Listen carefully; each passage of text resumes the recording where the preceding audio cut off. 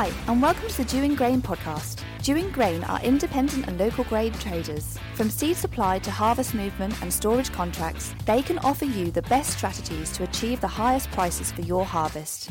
Each week on our podcast, we begin with the Dewing Grain Market Report, giving you up-to-date information and analysis, followed by Farm Chat, where we catch up on agricultural issues with a guest or two while sampling a beer. Andrew's favourite bit. So let's start with Andrew Dewing and this week's Market Report. Welcome to the Market Report. What follows are my thoughts or gut instincts on what the market is going to do. It is not an instruction to trade. Any decision to trade is yours. Market Report for week commencing 7th of March 2022. Terrible things are happening at the moment in Europe. The price of cereals have gone absolutely out of a range that any of us are used to. It's particularly strange times. There's no joy or enjoyment in this market going up. Yes, you as a business might be making or losing money, and one would assume that most people have got themselves sorted out to not be short of it. It is a real mess and it's not very pretty. But, we are in an industry that has to function, and the price of things go up because of the reasons that are being talked about. Bluntly, the Ukraine is a big supplier of grain to the world, as we all know, and it disproportionately grows grain compared to what it uses. And that vital export tonnage for the old crop at the moment is not getting shipped. So the people who've got that stuff bought have got to replace it. So old crop's gone through the roof. As I record this, and I never thought I'd see this actually in my career, the wheat price is offered at 300 and the last trade was 294 for May London futures, which is absolutely, it's historic. Let's leave it at that. And the prospects for obviously next season are implicated by, will they plant the stuff? In 4, 5, 6 weeks' time when they're supposed to be really busy, what is going to be the situation in that country? Who's going to be there to plant it anyway? And when the Russians take control of it, I don't know how easily it's going to be for them to get on and farm. Let's face it, if a farmer is still breathing and he's living on his land still, and the Russians give him some assurance that he's not going to get shot while he's doing it, a farmer is a farmer, and the instinct is to get out there if the conditions are perfect and do your job. I suspect the infrastructure, if there's a bridge down between a couple of your fields, then it's not going to be very easy to get across. And there's got to be issues with fuel, with the plants we've seen blown up, and there's got to be issues with all of the inputs. So it will have an impact on next year's harvest, and at the moment it's total speculation on what it really means and how many tons are going to be missing. So the whole industry is second guessing. Certainly I don't expect any analyst or any algorithm or anybody expected a rocket to hit a nuclear plant, which apparently happened this morning, albeit it hasn't made the reactor go off, but it's 10 times bigger than Chernobyl was, and it seems a little bit of a nutty move. Anyway, Novichok coming my way. So let's get on to the realities of price. Well, ex-farm, I guess, technically, ex-farm feed wheat for May, bearing in mind the market is trading at discounts to the futures. The futures is living in its own world at the moment, but let's say it is something like 280 ex-farm. You'll get in excess of that. But at time of recording, the futures have just traded at 294, the best bid's 288, and the best offer's 300. So the range is outrageous, the price is outrageous. Pick a day, pick a moment, and then select your favourite merchant and go, I hope you make a tenner out of it, mate, because hedging it isn't much fun either. So feed wheat is through the roof. Feed barley is the poor relation relatively in terms of premium, but it's traded in excess of 230 ex-farm, probably worth 240 ex-farm now. If people need barley, it's certainly a cheap alternative for the consumer. The real casualties in terms of price in this industry is the animal sector, and I hate to think of what some of those balance sheets are looking like, especially bearing in mind the miseries in the pig sector and getting the stuff moved and the lack of butchers through, we daren't say Brexit, but, the lack of people working in that sector. So that's a mess, and then inevitably will be some damage done to some of those accounts. So that's old crop feed wheat, that's old crop feed barley. New crop feed wheat, the futures are trading 239 as we speak. That's again a very, very high forward price. It gives ex-farm value in round figures for Nov about 230, I guess, which makes harvest about 225 or something like that. You can tell by my voice probably that it's a very fast-moving market and very difficult to read, and none of us are feeling particularly great. All of us have got the news feeds on and the pictures keep showing up on the screen. It's very relevant to the market, so we don't normally watch the telly all day long, but here we are. And yeah, these are amazing prices for farmers if you look at it in a cold light of day. The inputs for this year are largely in place, I would like to think. So we have a very, very positive looking year in the context of if you can deliver the goods and produce the big crop that we're promised, then you're going to be selling it well in excess of production, and it's going to be an opportunity to put some money in the bank. However, let's be very clear, it's a double-edged sword. Lots of fertiliser comes from Russia for the whole of the world. He will not be sending it to the West. Gas will probably not be coming to the West either, so we're all going to have to change the way we live a bit, put on another jumper. But production of grain, which is the thing that interests us most from a professional perspective, is inevitably going to be affected by a lack of inputs. So the farmers that might well be benefiting this year may well not be benefiting the year after, so let's all be conscious of that. And more importantly, there may well be a lot less tonnage to trade. I might be being alarmist with that, I might be wrong, and I might not have anticipated the incredible strategy of the UK government that thinks well ahead about food and production and things like that, and fertiliser production in its own land, but that was a little dig there in case you didn't spot it. Right, oilseed rape, old crop, we have paid £640 a tonne. With bonuses and what have you. That's about the value at the moment. It has been a little higher than that. It's all over the place. New crop at the moment, harvest $5.60 for delivery straight into one of our stores on the day you cut it if you want, plus bonuses. So high prices for rape, high prices for cereals. Malting barley, goodness knows, there's a premium in there above the feed price. Lots of spring barley should go into perfect conditions if people have been patient and waited for early March. It's got a good forecast over here, so that's very positive. I would say the land looks good, a little bit cool, but it's going to be dry. And if you ignored the miseries of the middle of Europe, we're in a good place. But you obviously can't ignore that. Anyway, the chat today is with Martin Bailey from Baird's Malt, and it's a completely good, happy conversation about the process of malting. He's a maltster, the guy who actually does the malting, and he's got all that knowledge there. It's great. He said, I don't know, I've got not a lot to say. Asked him a couple of questions and outpours the knowledge. So if anybody ever wanted to know why nitrogens are more money for low nitrogens, or why they want stuff dry, or why they want stuff bold, here is the answer to all your questions, and it's free from any talk about war and misery. So please enjoy that, and thanks again for listening.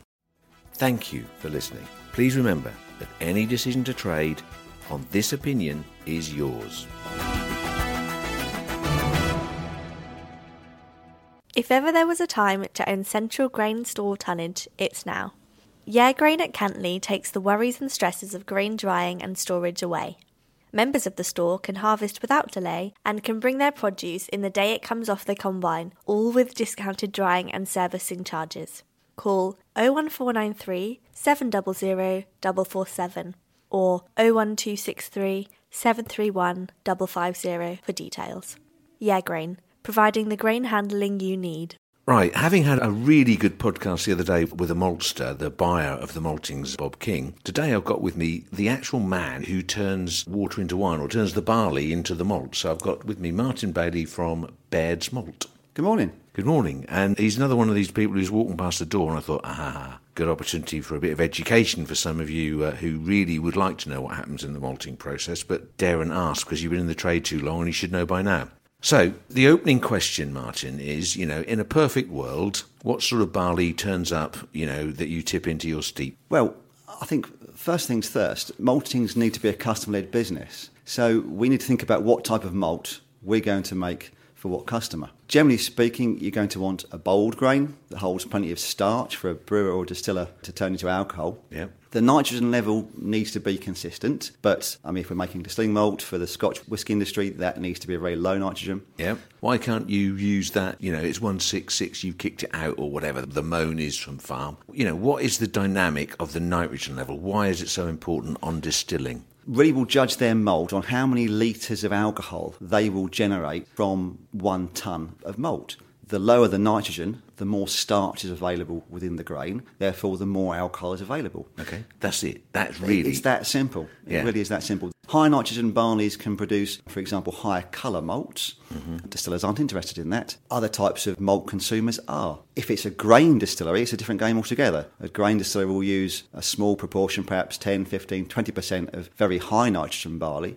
purely for its enzyme content, to convert other grain cereals into alcohol. Okay, that's getting a bit heavy for me, but... There's quite a bit of complexity to it. Yeah, so keeping our feet on the ground in terms of backing that low nitrogen, because not every year produces perfect low nitrogen barley, as we know. And some years produces perfect low nitrogen barley, but there's some bits around the outside of the barley that aren't quite right, like this one we're enjoying at the moment, he said, with the word enjoying. So if it's a high nitrogen year, the distiller could move the goalposts a little bit, just get lower yield out of the barley he's delivered, and consequently would have to pay a lower price to get the same net results. That's how that would work. Yes, I think in a nutshell, that's a good summary. Yeah, and ideally, you don't want to be messing around with your process particularly because you want low nitrogen, so let's draw a line and stop messing around. Yes, ideally. There are other impacts to nitrogen as well within the malting process. High nitrogen barleys tend to take up water a little bit slower. Mm-hmm. They're a little bit harder to modify, so they don't flow through the process as easily as a lower nitrogen barley might. Modify? What does modify mean?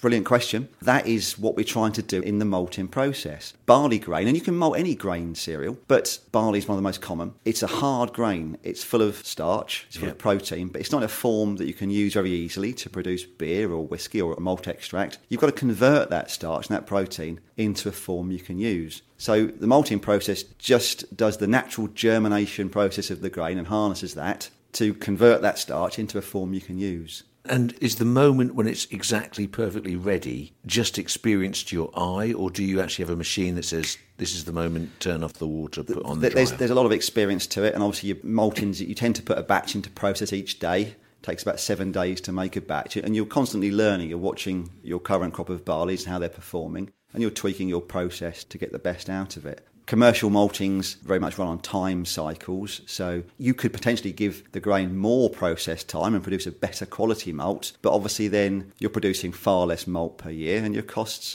base changes accordingly. So we're trying to do the best job we can with the grain in a reasonable time frame. Yeah, this year's been a little bit difficult, hasn't it? I mean, there was a point in the middle of harvest when we all realised the winter barleys were quite thin and the spring barleys had issues, and the parameters had to be shifted a bit, didn't they? They did, and I think as a maltster, we have to be customer-led. There are specifications that we have to meet. The sooner we realise a crop isn't perfect, the sooner we can start talking to our customers, the better. So we can then make decisions on what raw materials we can bring in. Because at the end of the day, you can't malt fresh air, you can't malt pound note. You've got to have some grain to malt. And I think the industry needs to be, the whole supply chain needs to be quite open with each other in these awkward years. So it's only something I've seen in the time I've been in the industry, which is just about 25 years now, is we used to have one dodgy crop in the perhaps every 4 or 5 years. It now seems to be every other year is a poor crop. Well, there's an issue with this climate change. Last year we had, low nitrogen across the board, but it rained all the way through harvest. So the issue was the germination getting a bit dodgy, which was a separate issue to the 2 previous years where up here we had a very dry April and May and it just got saved in June, but the nitrogen levels were high. Yeah. And I think that's more the norm now. I think we're going to see higher nitrogen years more regularly because of the weather pattern that we get. When it really needs rain, it's going to be getting sunshine in May, I think. Yeah, no, I can see that. Yeah, I mean, the other thing that was very prevalent this year in certain areas was ergot, wasn't it? Yes. I mean, that's going to become a bigger problem. I think this year's certainly the worst year I've ever seen for ergot. The amount of ergot we've seen and how widespread it is has been pretty unprecedented, I think. Where some ergot barley deliveries into the maltings every year, but it's often quite localised. It's often quite small amounts, but it's been very widespread. Well, one wonders whether that's a direct result of direct drilling. I mean, the ergot is a spore that is in the soil that sporulates at the moment when the grain is flowering. If you've ploughed, you've probably buried the spores and reduced the chances of it being there. Plus the margins around the outside of the field, lots of the grasses carry ergot. They flower exactly the wrong moment and they've always got ergot in them, a bit like rye, which had masses of ergot. So it's all about the flowering at the time of the ergot spores. But up in this corner, we're fortunate with our rotation with sugar beet, potatoes, etc., and all of the other crops we're able to grow, in that we see the ground turned over quite regularly. And I think that's why we haven't got the ergot. But this move to direct drilling is probably going to mean we're going to see lots more of it. Yeah, and the malting industry has always had a zero tolerance policy with ergot, and perhaps there needs to be a discussion about that. Obviously, ergot is a food safety issue and quite a serious one, but our customers need malt. If there's a factor that's changing, and whether that's the nitrogen content, whether it's ergot, whether it's anything, there needs to be a discussion within the industry about how the industry best copes with that. And if it means that our standards have to change or alter slightly, notwithstanding how important food safety is, then that may be the way we have to go. I mean, the on cost of, take it away, clean it, bring it back, 10-15% of the cost added or taken off of the farmer, which makes malting barley less attractive. So they think, well, I can't be bothered to grow that. I'll grow a crop that doesn't get ergot rejections, or because they can tolerate it, it's got so many parts per billion they allow, or, the tolerance level is more easily achieved. So it is one of the threats to the industry, I think, in terms of its attractiveness to farmers as a crop. I think the continuity of supply is probably, it's been an issue forever in the malting industry, but certainly the last 10 years, that idea of could farmers grow something else without the risks associated with malting barley has become even more important. And I can't see that changing. They're going to be growing flowers, aren't they? George Eustace is going to give them higher level stewardship, whatever. Yeah, what do you think? Sunflowers? Tulips? No, like pretty blue ones, and have a few bees. Well, one of the things that's happening at the moment is people are drawing lines in the middle of their fields to show where the block is that will take their 36-metre sprayer, go up and down 10 times with it, and then that's the end of the farming. The field round all of the scoots and the posts and the ditches and the ponds don't get farmed. That's where the flowers grow. And I think, we are going to see a reduction in acreage purely through that alone, which reduces the cost of producing it. I was saying all of this on the basis of the prices we were looking at historically, but with what's gone on in the last 2 weeks, point of recording, we're in the middle of Ukraine onslaught, and old Vladimir's managed to stick a rocket into a nuclear power station today, so we're not feeling overwhelmingly happy about that. So assuming that we're still breathing and we haven't been nuked, the price of cereals has gone through the roof, which may mean that there's an inclination to start planting some of those bits they were going to cut out. I guess as a grain trader and as a maltings who wants supply. The more choice we have, the better from our point of view. Yeah, definitely. The more tonnes there are, the more margin we can make on more tonnes. So, yeah, that's greedy, isn't it? These are very funny times. I mean, the malting barley crop is attractive in the context of its nitrogen usage. So you should be good for some supply. Yeah, there's a big market there. So there's going to be somebody somewhere will produce barley that we can use, because there's plenty of customers out there that want and need malting barley. So, I mean, you're in Witham in Essex, and I always take the mickey out of Essex for whatever reasons I feel like. And, yeah, it's a big milling wheat growing area. There are some regions around sort of the Tendring Hundreds sort of area, just all across to the coast. There is, yeah. We can get a decent proportion of our barley from quite a small circle around the maltings. Obviously, we have to go a little bit further afield, but we're on the north of Essex, so we're not too far away from Suffolk and Norfolk and the more traditional malting barley growing grounds. Well, you're here today because we trade with you, and, it's obviously vital for your advertising to have Champagne area barley in amongst your mix, isn't it? Absolutely. And we was a bit over the top proud of that one. So, yeah, do you prefer to malt distilling grain, or do you prefer to malt stuff that's going to go... What, on a personal level? Yeah, you. Hull it in there, that'll go for beer, that'll be fine. No. I'm a real maltster. If you cut me in half, I've probably got endosperm inside me. I like making all sorts of malt types personally. I've got no particular preference. I mean, we make a small amount of Munich malt, for example, which is a very specialist type of malt for a specialist type of beer. What is Munich malt? Well, Munich malt is named after Munich, obviously, where a certain style of beer was traditionally brewed. It's a very dark lager. It requires quite a dark malt, darker than an ale malt, a very dark brown beer. There is a small market for it, both in the UK and abroad. We do sell some to North America. So they're quite specialist batches. We make only perhaps 3 or 4 of those a year. So they're quite good fun. And these little specialist things are good fun to work on. So do you get a chance to sort of tweak things a bit? Oh, absolutely, yeah. As we all know, every crop year is different. That's one of the things we've been talking about. If you're making 30,000 tonnes of distilling malt, well, you've got plenty of chances to practice. You're making lots and lots of batches and you can tweak things. If you only got 2 or 3 batches of Munich malt to make, or even more relevant to the local area, Maris Otter malt, you haven't got so many chances to get that right. And they are the fun things. They really are the fun parts of the malting management trade, really, working with a crop to make a very specific product. So, I mean, we're not involved in Maris Otter. That's very much in a sort of closed box, if you like. But, I mean, it's had a phenomenal run. It's going to be going for lots more years yet because it is ye olde variety. There's challenges to it. Say, well, we're a customer-led market and we have to be. Customers want it, so we still buy the grain, we still malt it, and we still sell it.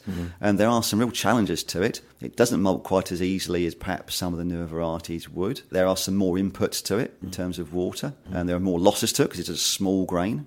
But there's some customers that like it, and it does make a lovely malt when you get it right. Actually, that's a point, the small grain aspect, not specifically for Maris Otter, but when you have a year where it's very thin, if you get stuff under, 75 retention or 80 humidity retention. Is it just best to kick that stuff out and forget it and not bother? Yeah, well, once again, proportionally, the thinner the grain, the less starch there is inside the grain. Yeah. So it's less attractive to brewers, distillers, malt extract producers. The whole system of barley cleaning, both prior to malting and after malting, it is set up, and it's effectively a set of sieves. And those sieves are sized to an average size grain. Yep. On a thin year, you're going to lose far more grain through your cleaning process. Yeah. Which obviously changes the economics of it all. Yeah, very much so. I mean, last year, the winter barley, the early stuff was really thin, and we struggled. And we tried to preserve stuff. We tried to screen it up.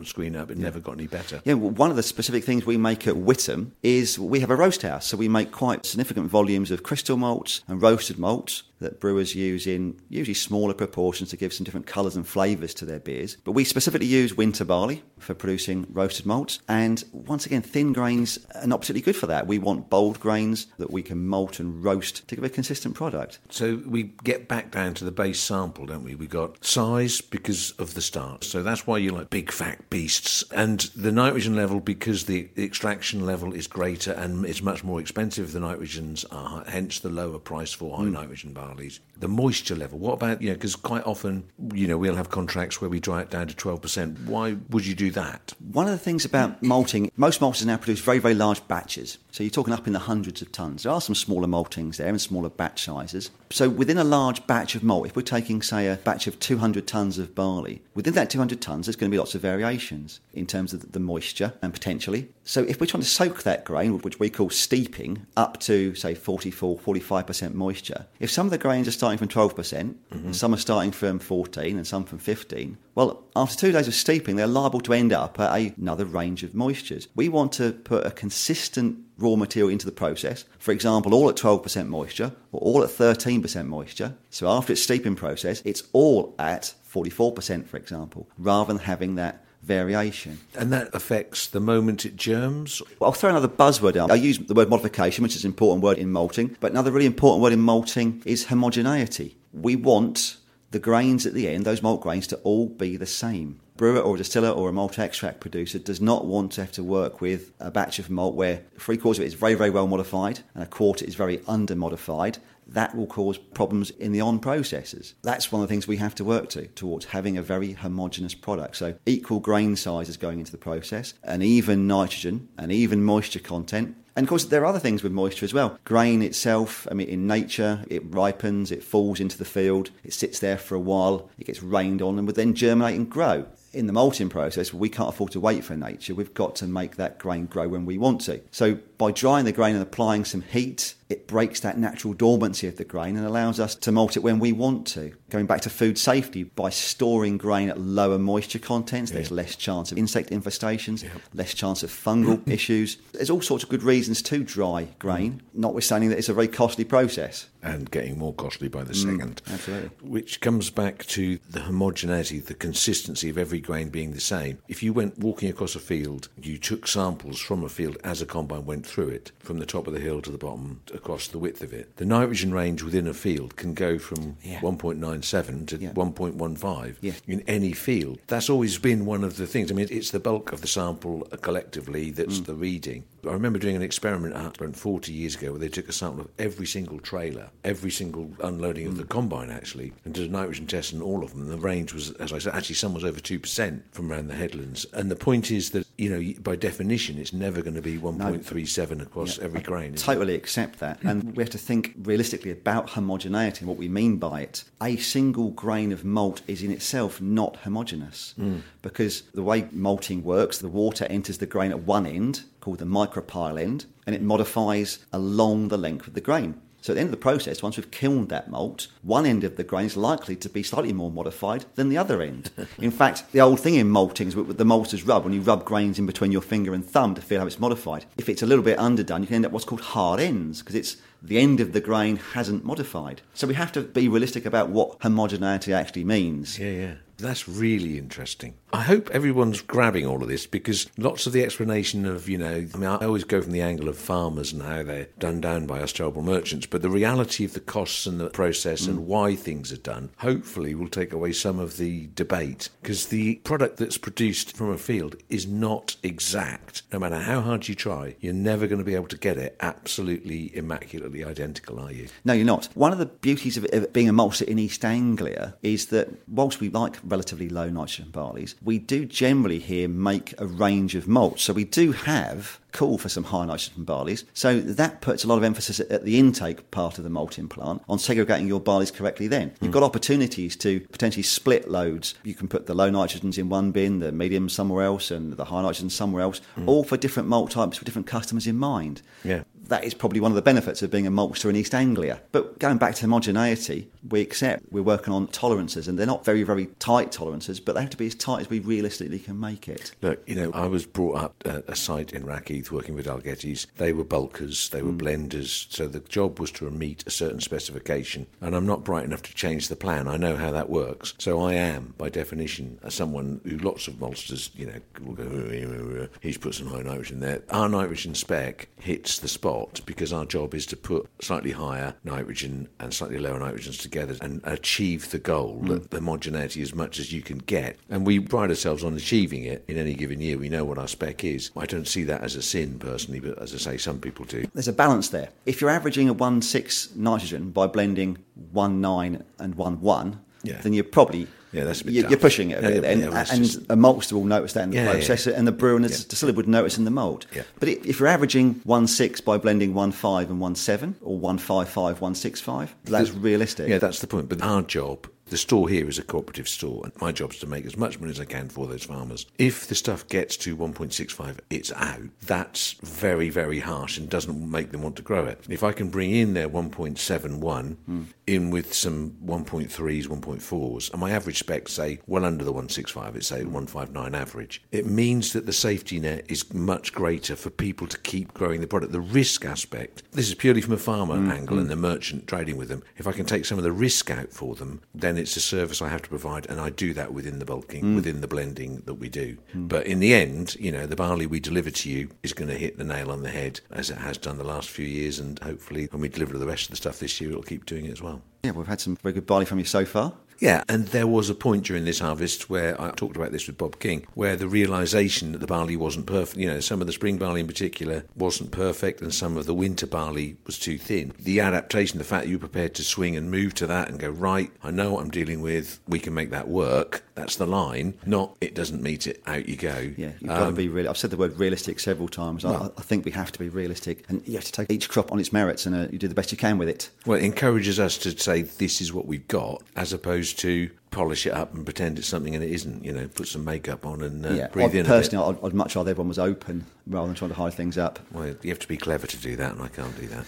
Anyway, Martin, I really do appreciate you coming in and being hoodwinked to do this, but I'm very certain that there's lots of our farmer customers, certainly, but out there's people who have learnt a massive amount today about why and what all the reasons for the happinesses and the miseries of malting barley trading occur. You're absolutely welcome. Malting something I've done for a long time, it's something I've got a bit of a passion about, so happy to talk to you about it. Cool. Thanks, Martin. Thanks, Andrew. Cheers. Thanks for listening. Make sure you subscribe to get new episodes as they are released, and follow us on Twitter. We are @DewingGrain. Call Dewing Grain on 01263 731 550 or email info@dewinggrain.co.uk. The Dewing Grain podcast is produced by East Coast Design Studio in Norwich.